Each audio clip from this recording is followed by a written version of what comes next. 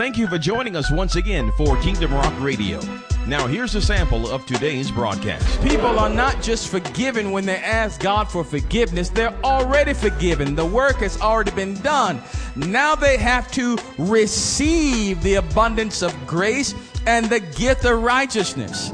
Remember, if you would like to hear more about our ministry, just log on to kingdomrock.org. That's kingdomrock.org. Now sit back, relax, and enjoy the rich word of God. Luke 19. And I'm going to read verses 1 through 10. Now, we've been here for quite a while. At least for the last month or so, in these 10 verses. And we're going to continue in this. Now, remember, it's important for us to understand that this box, this building, we're meeting here so that we can be empowered to serve out there. We meet here so that we can be empowered so that we can serve out there. Yes, people are saved in this box. Yes, people come to the altar and they are saved at the box. But far more salvations should be occurring out there. Y'all not talking to me. God has anointed us and called us all to be ministers, all to be preachers. He told us to go into all the world and preach the gospel. He wasn't just talking to the disciples. He was talking to everyone that would believe in him. Hallelujah. And I'm telling you, the Lord Jesus even declared that the fields are ripe right now with harvest. Right now, there are people that are ready to give their lives to Jesus.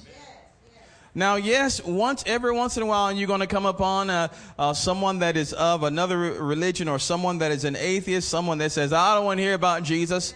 Well, then all they are actually saying to you is that I'm not ripe yet. I'm not ripe yet. I'm not ripe. But there are far more that are ripe and that they are ready for the picking. There are far more right now that know that they need a Savior. There are far more now that know that they're heading into a bad place. There are far more now that need a change.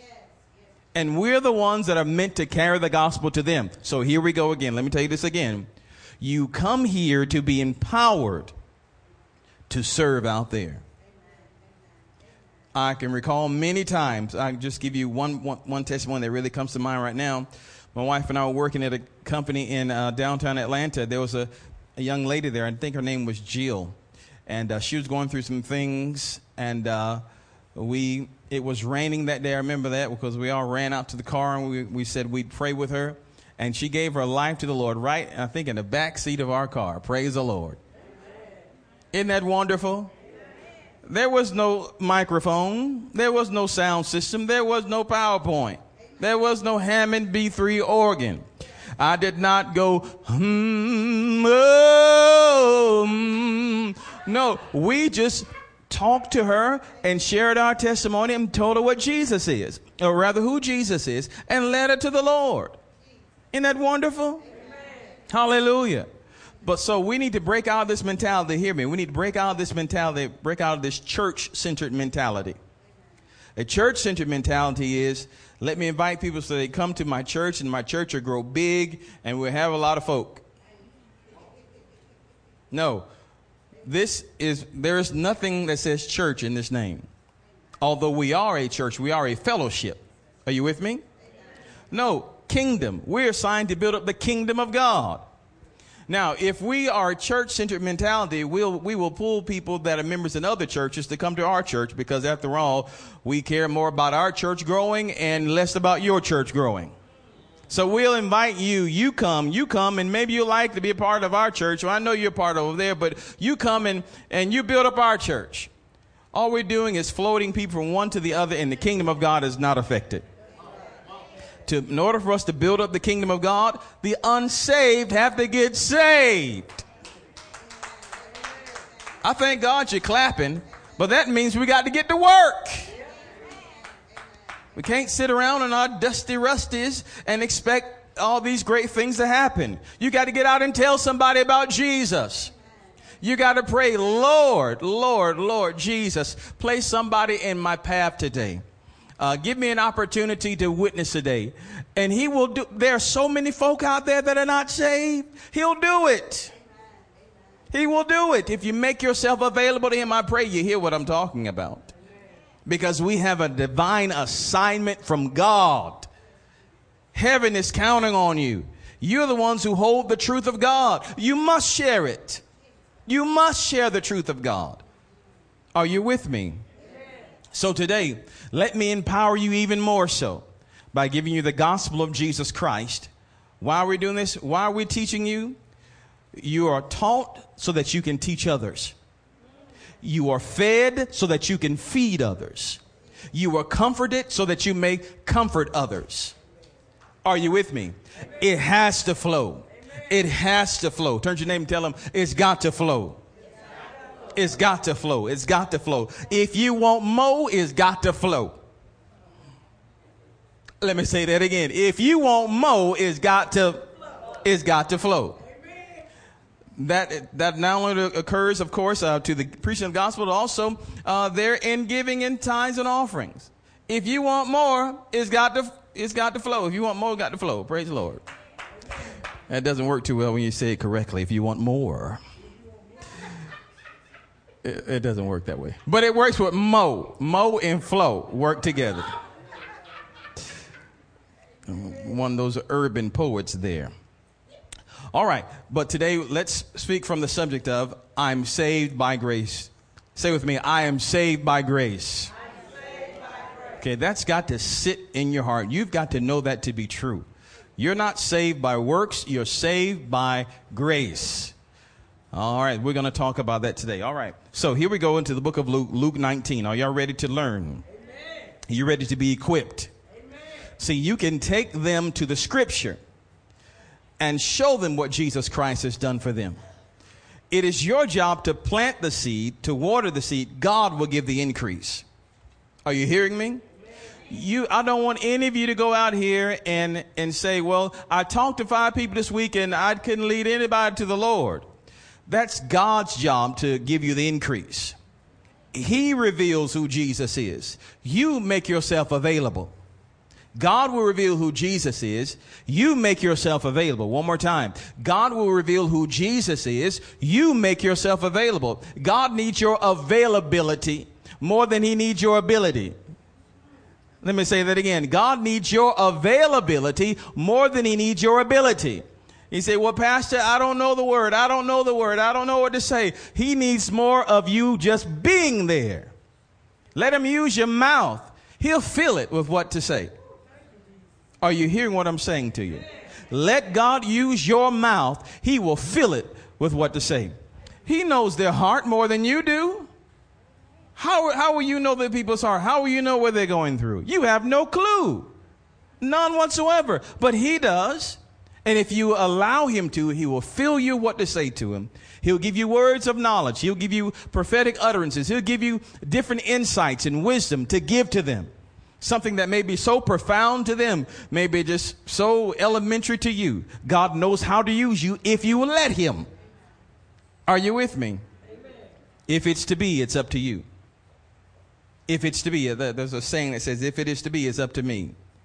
If it is to be, it's up to me. Yeah, let's say that. If it is to be, it's up to me. You got to let God use you. There are too many hurting people out there. Too many people that are dying and going to hell every day, and they don't have to.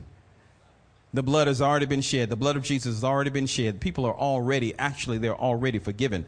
They just have to receive forgiveness. Every time someone gives their life to the Lord Jesus, the Lord doesn't get back on the cross and hang again and die again all over again. No, the work has been done once for the whole world. His blood covers the world. People die and go to hell because they haven't received what God has done. Are you hearing what I'm saying to you, everybody? So this is the good news of the gospel, that they've already been forgiven. You have to go and tell them that. The work has already been done by Jesus Christ. The blood has already been shed. The lamb has already been slain. Jesus has already died and been resurrected the third day. These things have already happened. God's not looking at you he's not pointing a finger of wrath towards you, but his arms are open wide, ready to receive them. That's the good news of the gospel. Are you hearing me? Amen. They've already been forgiven. Junebug, you've already been forgiven. You have to receive forgiveness. Amen. Hallelujah. Rutabaga, you've already been forgiven. You have to receive forgiveness. Receive the forgiver. Say yes to God. So why do people go to hell, Pastor? They go to hell because they reject what God has already done. They reject what God has already provided. They reject the blood of Jesus. They reject his finished work upon the cross. They say no. And when you reject life, death is the only alternative. Remember, the Bible declares that while we were yet sinners, Christ died for us. The way was already made while we were still sinning. While we're still doing that thing, God already made a way. So this is what you're going to tell them. God has already made a way to have your life turned around. He's already made a way for you to have a clean slate. He's already forgiven you. You just have to receive it. Let him come into your life and he'll change it. And we're going to look at this today even more so in Luke 19, verses 1 through 10. So today you're being equipped to go forth. Every time you come to church, understand that you're being equipped to go forth. Say with me, I'm being equipped to go forth. All right. All right. Verse 1 of Luke 19, it says, "And Jesus entered and passed through Jericho. And behold, there was a man named Zacchaeus, which was a chief among the publicans, and he was rich. And he sought to see Jesus, who he was, and could not for the press, because he was little of stature." Let me stop right there for a second. We didn't cover this before. Here is a rich man. He has influence. He has prestige. But yet and still, there's a hole in his heart. He's seeking for Jesus. Those that you think are doing well and good, they got all the money, this and that and the other, they still need the Lord. This man was filthy rich, and we think that if I got money, I'll be happy. No. Regardless of what you have, they still need the Lord. Doesn't matter if they drive up in a BMW, Mercedes, or a Jaguar. They need Christ. They need Christ. There was a hole in Zacchaeus' heart. There was a hole in him. And he was seeking after Jesus for deliverance. Are you with me? So don't be fooled by outward expressions, by outward appearances. There are people that come all the time, and I talked to one lady on just a couple of days ago. She was just a smiler with a big smile, but the Lord showed me this lady's depressed. And I began to tell her, I see you smiling, but I see you depressed. And she, yes. She admitted, yes, I'm smiling, but there's something wrong. She needed a word from God. Where's she going to get it? If we reject them because of, well, you got all the money, look like you got everything together, you're smiling and you got all that stuff you don't need to hear. What do you mean you don't need to hear? You don't know what they need to hear. Are you hearing? Make yourself available for God to use you. Don't have a church mentality. Have a kingdom mentality. Lord, I'm going forth today. Use me to expand the kingdom of God. Use me to expand your kingdom, because these are the end times. These are the last days. I'm telling you now. And you're on this earth at this time for a reason.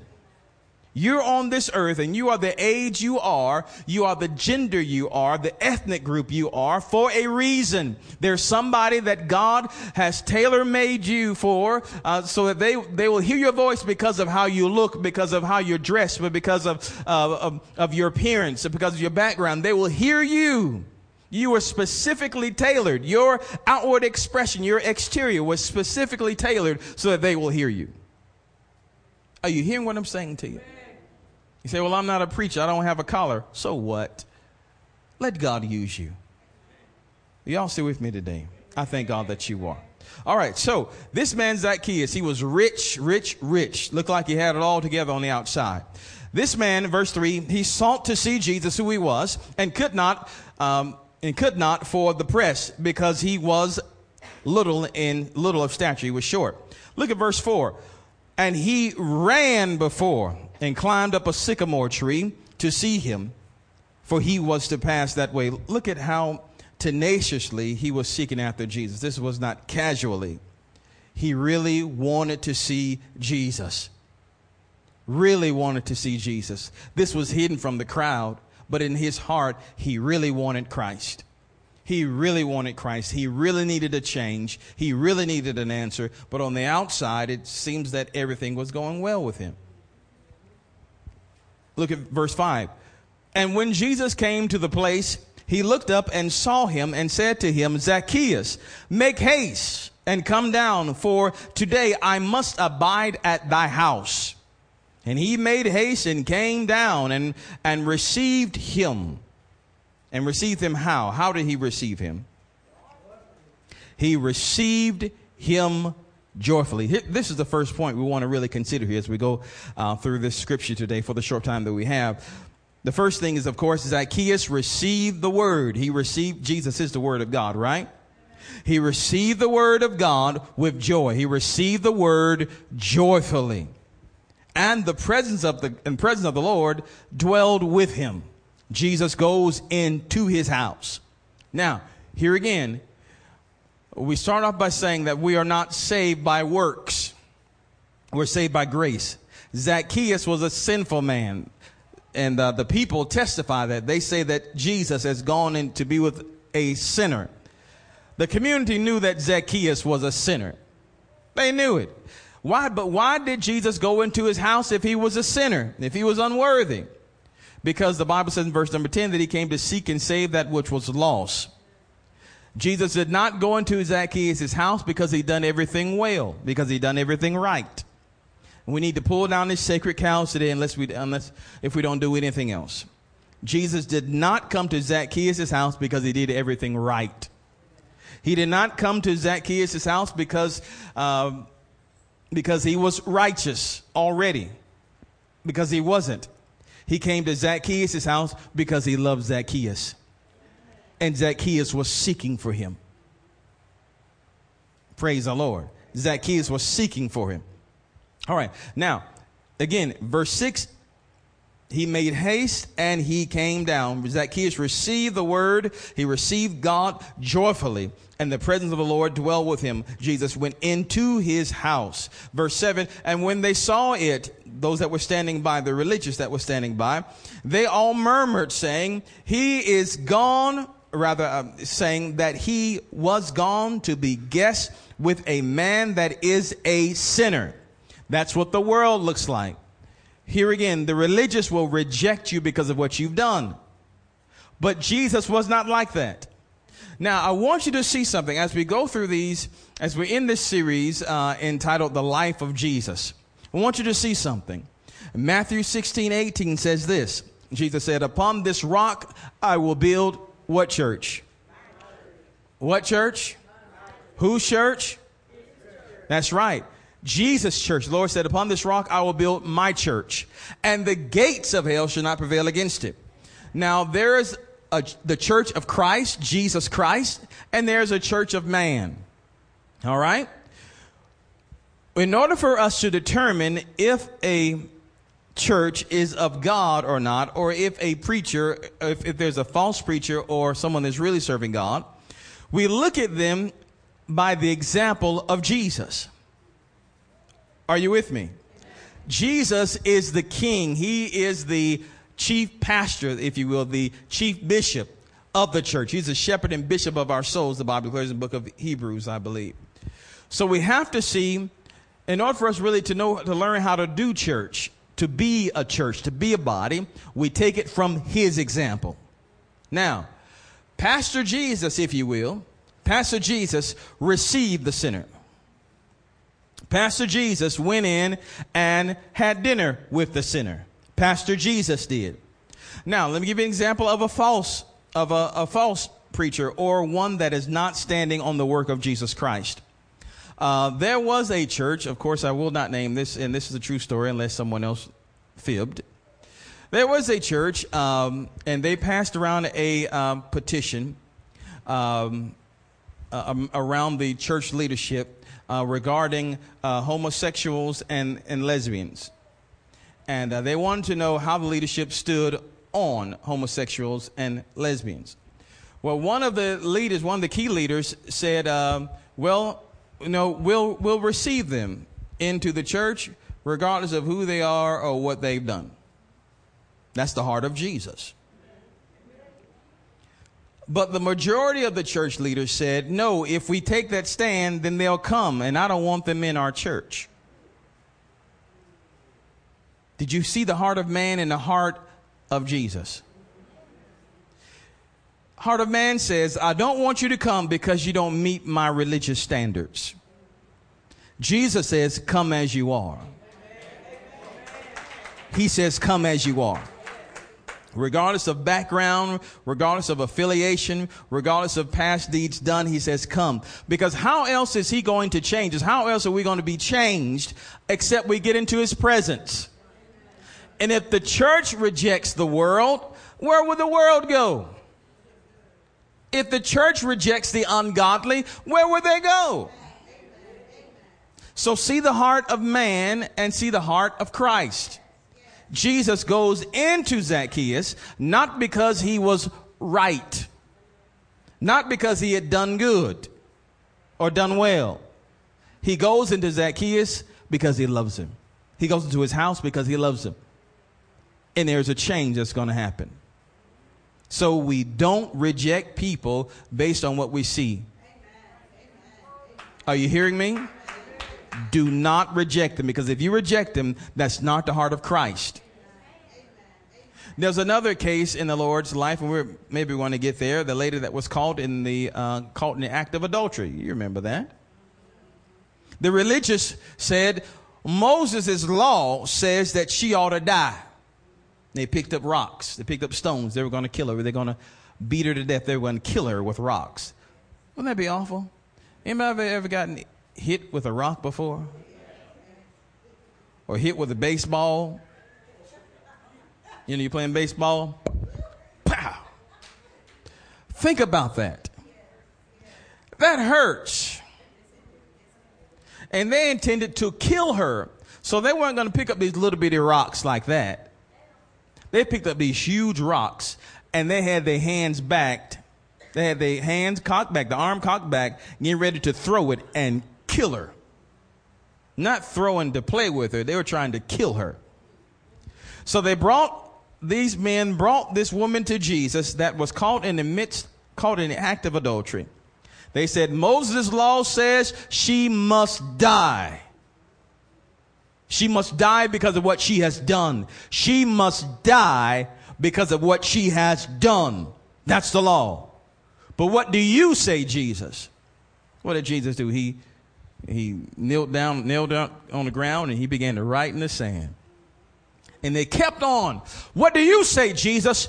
She should die because of what she's done. She should die, or she should be rejected because of what she has done. She should be despised because of what she has done. She should be shamed over what she has done. She should be judged guilty and punished for what she has done. Heart of man. What did Jesus do? He finally got up and said, Let those of you who are without sin, you too. Let those of you that are without sin cast the first stone. If you are so righteous, so holy, cast the first stone at it. And he got back down on the ground and started writing again. Well, one by one, they began to drop their stones because they knew that they weren't right. Now, listen, look at this, and we're going to see this all throughout Scripture. Those that think that they are religious in themselves will condemn others that are not like them. Those who think that they are right in their own sight, right in your own sight, if you think you're right in your own sight, you're going to stand in judgment over other people. But those who know that they are not right in themselves, those who cry out for the mercy and love of Jesus Christ, those that cry out for the shed blood of Jesus, those that are depending on Jesus for salvation, won't judge, but simply help you up. And that's what people need. A man that is in the ditch. Let's say he's going over. I heard this example recently. A man that is in a ditch. Let's say he's going down the road and his car falls over. He runs off the road and his car is in a ditch. He does not need you to go and tell him, your car's in a ditch. You know, driver, your car's in a ditch. Your car is in a ditch and you're never going to get out of there. He doesn't need that. Just like if someone goes and tells somebody else, you're going to hell. You're going to hell. They already know that. You this, you that. They already know that. Why are you telling them that? No, they need somebody with a tow truck who's going to come over and help them out of that situation. Beep, beep, beep. And help them get out of there. That's the gospel of Jesus Christ. The gospel of Jesus Christ is not condemning, judgmental. No, God paid a very expensive price to do this, to open his arms wide for all of us. Are you hearing what I'm saying to you? So to go back to that account, everybody dropped their stones and Jesus finally stood up and the people went away one by one. And the Lord Jesus asked the lady, well, lady, where are your accusers? Woman, has nobody accused you? And she looked around and said, no man, Lord. And he said, neither do I condemn thee. Go and sin no more. Look at that. He said, neither do I condemn you. The one that could condemn would not. The one who had no sin that could have picked it up and threw it at her didn't. But the ones that had sin wanted to do it. Something's wrong with that. So we follow the pattern of the king. Follow the pattern of the king. Don't ever let the devil get you in the place where you begin to judge others and you look down on them. Whether they're lying, cheating, stealing, gambling, fornicating, drinking, snorting, shooting, rooting, tooting, pooting, whatever it is. Don't let the enemy get you all hemmed up in what they are doing. It's not about what they're doing. The man knows he's in the ditch. Your part is to help him get out the ditch. Give him the good news of the gospel. You don't have to stay in that ditch, man. I got a tow truck here called the gospel of Jesus Christ. You want to be saved? You want to be delivered from the ditch? Well, let me have your hand. Are you with me? We'll get you out of this thing. This is the gospel of Jesus Christ. This is what Jesus went around doing all over the place. Jesus told the lady, neither do I condemn you. Go and sin no more. He said, I don't condemn you. Now, don't sin. Now, listen to that, and then we're going to go further. He said, I don't condemn you, so don't sin. I don't condemn you, so don't sin. One more time. I don't condemn you, or I'm not judging you, so don't sin. That's the heart of the king. He gives the gift first of no condemnation. And then he tells you, don't sin. Here's the heart of man. Man says, if you don't sin, then I won't condemn you. Did you get a hold of that? If you don't do wrong, then I won't judge you. But if you do wrong, where's my rock? See the heart of man and the heart of God. Once again, man says, as long as you don't do anything wrong, I'm not going to kill you. I'm not going to stone you. I'm not going to judge you. As long as you keep on flying straight, flying right, you don't have to worry about nothing. But Jesus says, look, I'm not going to condemn you. So don't sin. Isn't that something? All right. So here we are back in Luke 19. The Lord Jesus tells Zacchaeus, come on down, make haste. Today I'm going to be with you. Today I'm going to stay at your house. We're going to have something to eat at your house. I want to dwell with you at your house. Well, the religious say in verse number 7, it says, and when they saw it, they all murmured, saying that he was gone to be guest with a man that is a sinner. They were rebuking God. Shame on you, Jesus. You know that you're not supposed to be with people that are sinning. Shame on you, God. You know you're not supposed to go around somebody who's drinking it, who's snorting it, who's shooting it, who's sleeping with this and sleep with that. Shame on you, Jesus. But here again, if Jesus did not go, how would they change? How would they change? If the religious didn't want to be with them, those preachers didn't want to help Zacchaeus, how would he ever receive help? Here again, see the pattern of Christ.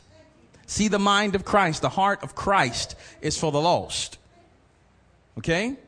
All right. So they just murmured against Jesus. Verse number 8 says, and Zacchaeus stood. Now here, so we see here, and between him coming down out the tree and Jesus going into his house, of course they had dinner here, and the Bible says in verse 8 that Zacchaeus stood. So in order for him to stand, he must have been sitting or reclining as they were eating, right?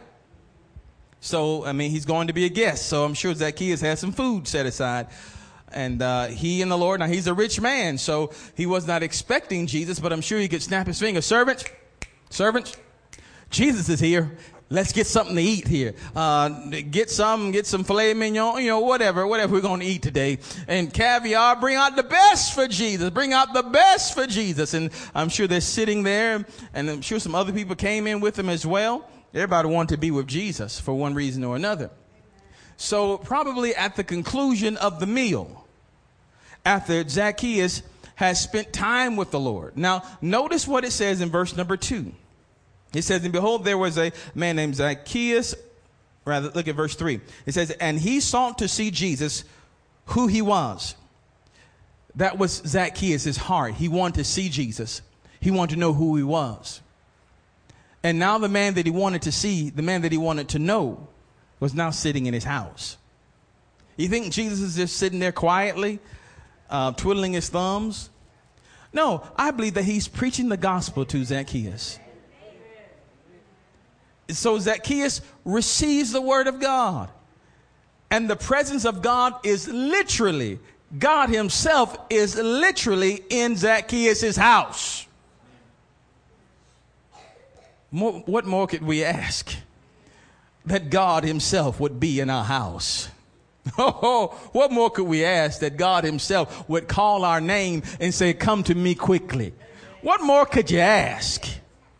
What more could you ask? But who's asking? Who's the Lord favoring here? A sinner. Not one that already dotted every I and crossed every T and never did anything wrong. But the man that was doing wrong and probably did wrong that day. Everybody in town, you bad when everybody in town call you a sinner. Think about that. You in Walmart, you walking by. There he is, sinner. Think about that. The whole community says Jesus is going to be with a man that is a sinner. Awful, isn't it? When people just call you these things, they don't know you. They don't know what's going on in your heart. All they know is what you've done. See the heart of man and the heart of God. We're almost done. Are you with me today? So Zacchaeus stood and said to the Lord, behold, Lord, the half of my goods I give to the poor. And if I have taken anything from any man by false accusation, I restore him fourfold. Which brings us to our next point here. Here's the order of the kingdom. Here is the order of the kingdom. Believe first, then there's works. Believing comes first, and then there's works. Here is the mind of man. Or let me say it this way. Believing comes first, then works. After you believe, there's salvation. You believe and you receive Christ, there's salvation. And then we work. We do work out or give or whatever we do for the Lord comes out of a heart of gratitude and a heart of love. Right? The mind of man says, in order for me to be saved, I've got to do works. And then I'll get to salvation. Understand that. That's why people say, well, I can't go to church because I haven't done this or because I'm still doing that. They believe that work comes first. and then salvation. There are many religions that say I got to knock on these many doors. Then after I've done enough, then I get salvation. There are many that say, even in the church, how they will mix up grace and law. Grace and law. They'll come to the altar and they give their lives to Jesus like this man is here. They give their lives to Jesus at the altar and receive the finished work of Christ. And then they will go out of the place thinking, I've got to get my life right. I've got to get my life together. I've got to stop doing this now. I'm saved. I've got to stop doing that now because I'm saved. What just happened? You've left grace to go back under law. You've left grace to go back under law. If you could have gotten your life together, it would be together by now. But the purpose of the law was to show you that you needed a Savior. You can't live up to the standards of man, let alone the standards of God. You need Jesus. Let me show you some scripture here. If we go, or if you can just go here with me, or you can read along, or just make a note of the scripture as we're in our closing time here together. In 2 Timothy chapter 1, verses 9 and 10. Let me read that to you. You can turn to it or make note of it. 2 Timothy chapter 1, verses 9 and 10.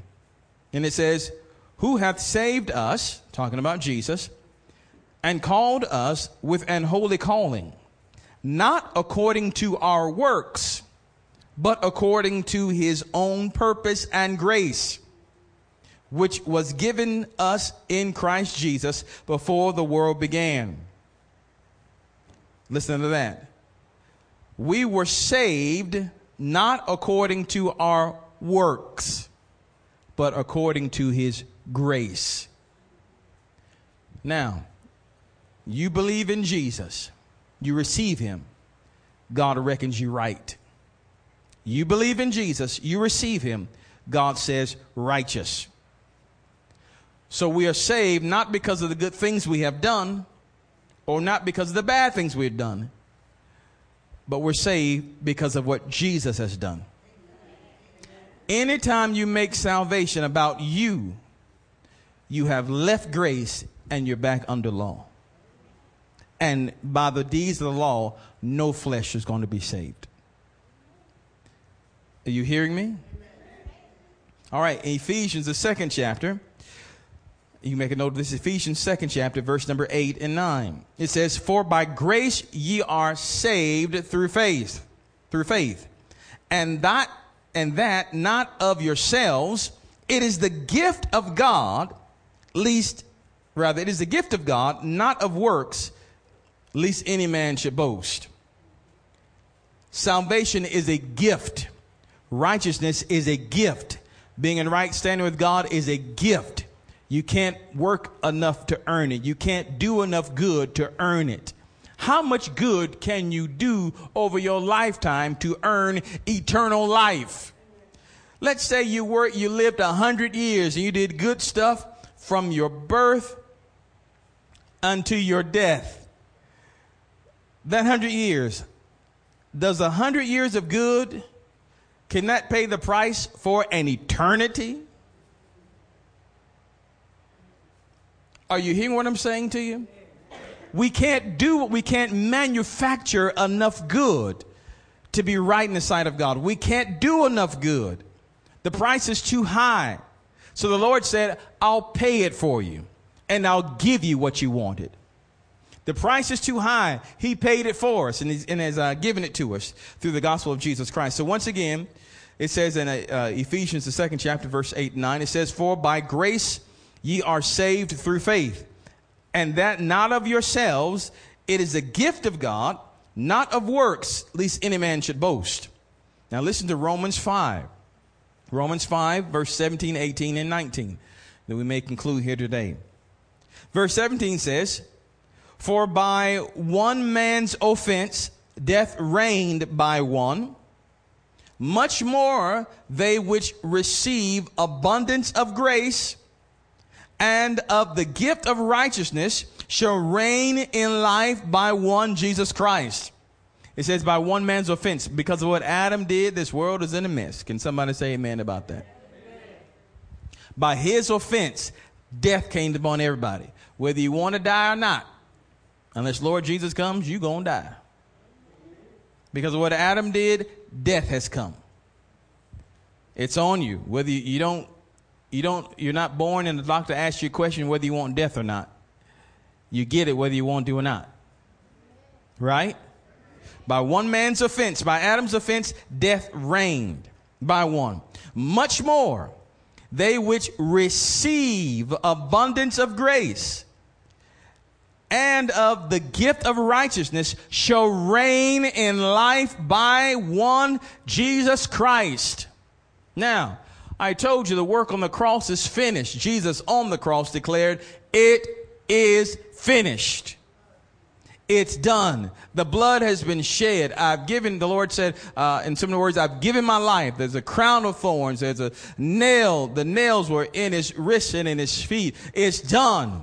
It's done. The work is finished. He went down into the lower parts of the earth.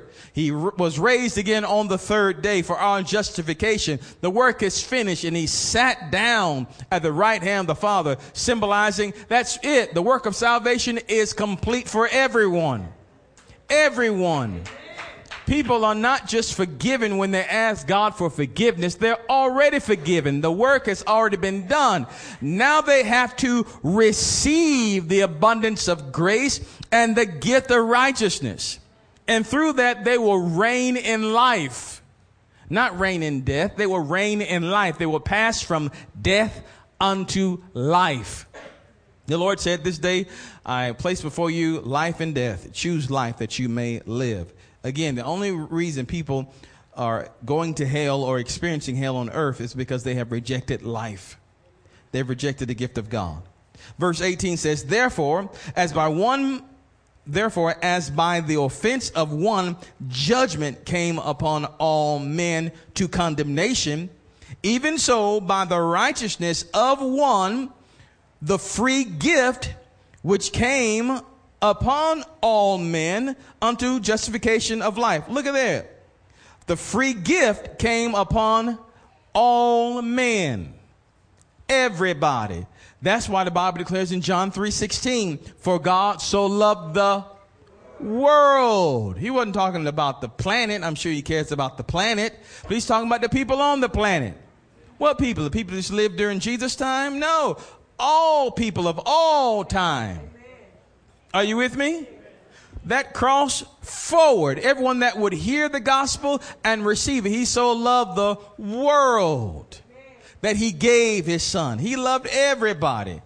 He loved everybody. And even those that were before the sacrifice of Jesus Christ believed in what God would do. And we'll see, I may have to give that to you next time. But they believed in what God would do. Because God made a promise to Abraham that I'm going to save the whole human race through a seed that I'm going to put into you. And that seed went up through the lineage. And, of course, that seed is Jesus Christ. All right, let's look at verse 19. Romans 5, verse 19. And it says, For as by one man's disobedience, many were made sinners. Now, why doesn't it say all? Because Jesus was walking the earth and he was not made a sinner. That is, he was not born a sinner. Are you with me? He took upon sin for us. Are you with me?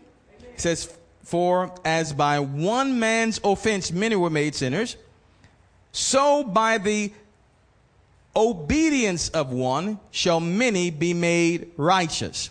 Now, why doesn't it say shall all be made righteous? Because all won't receive the gift. You are all forgiven. All forgiven. But you're only made righteous when you believe in Christ. Are you hearing what I'm saying to you?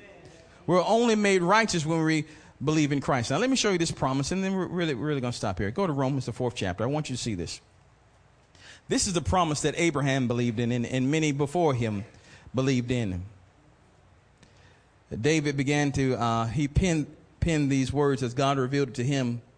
This is actually coming from Psalms. He's quoting from Psalms. But let's look at Romans, the 4th chapter.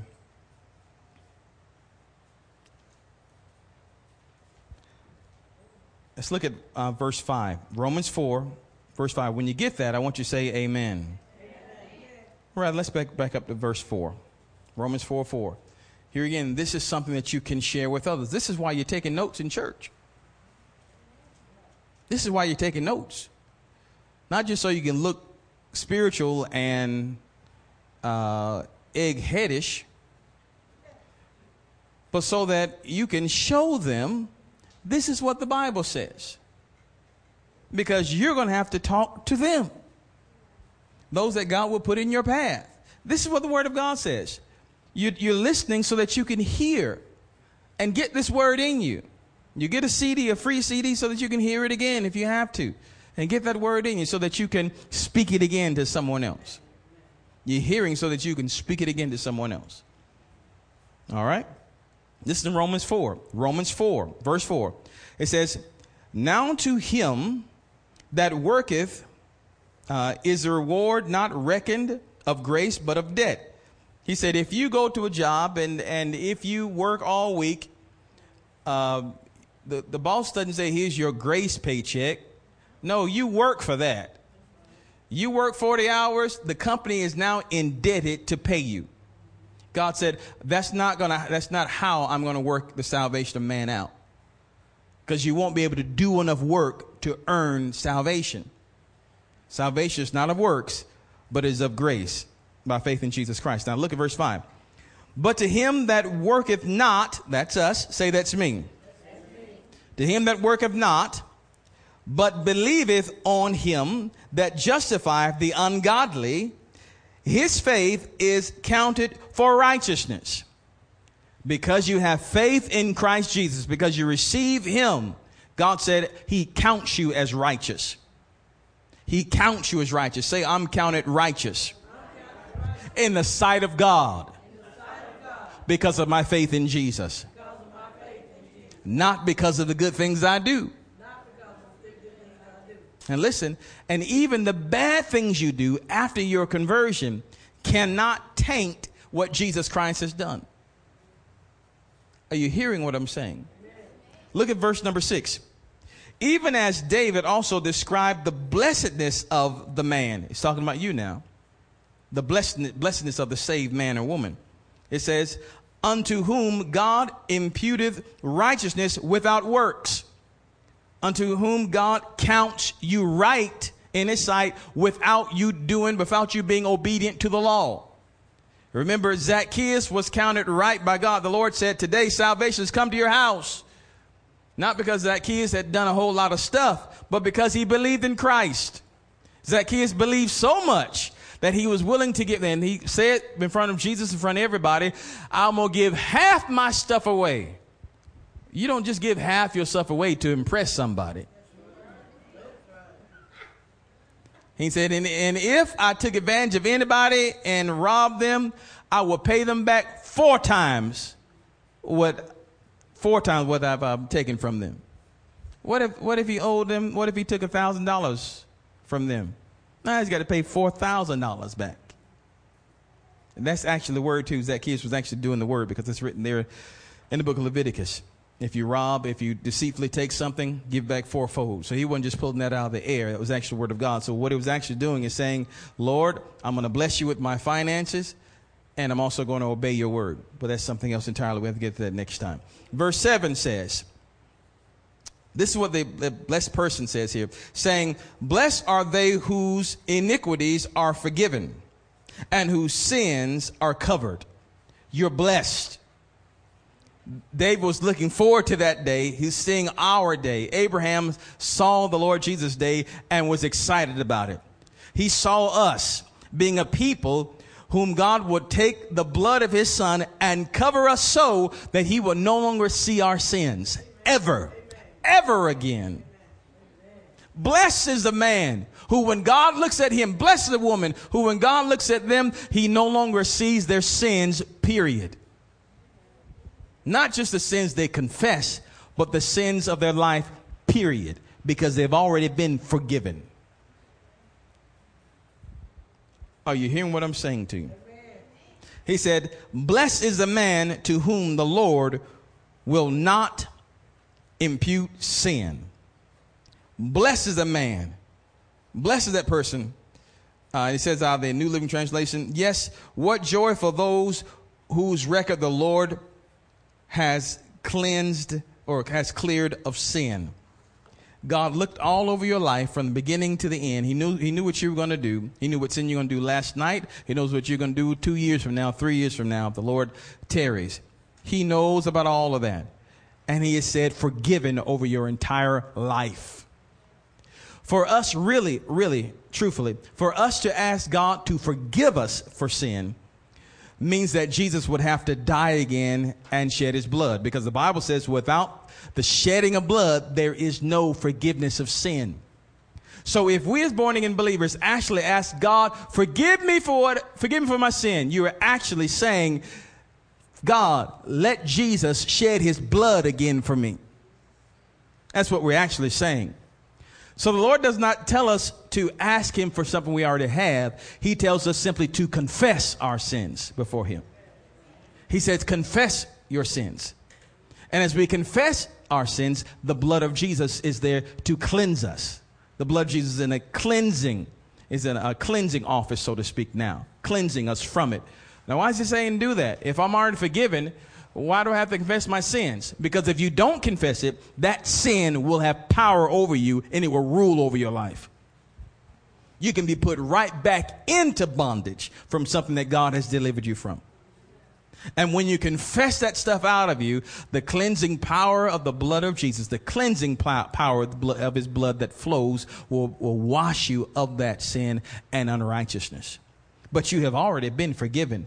But you must make confession so that you may be cleansed of that.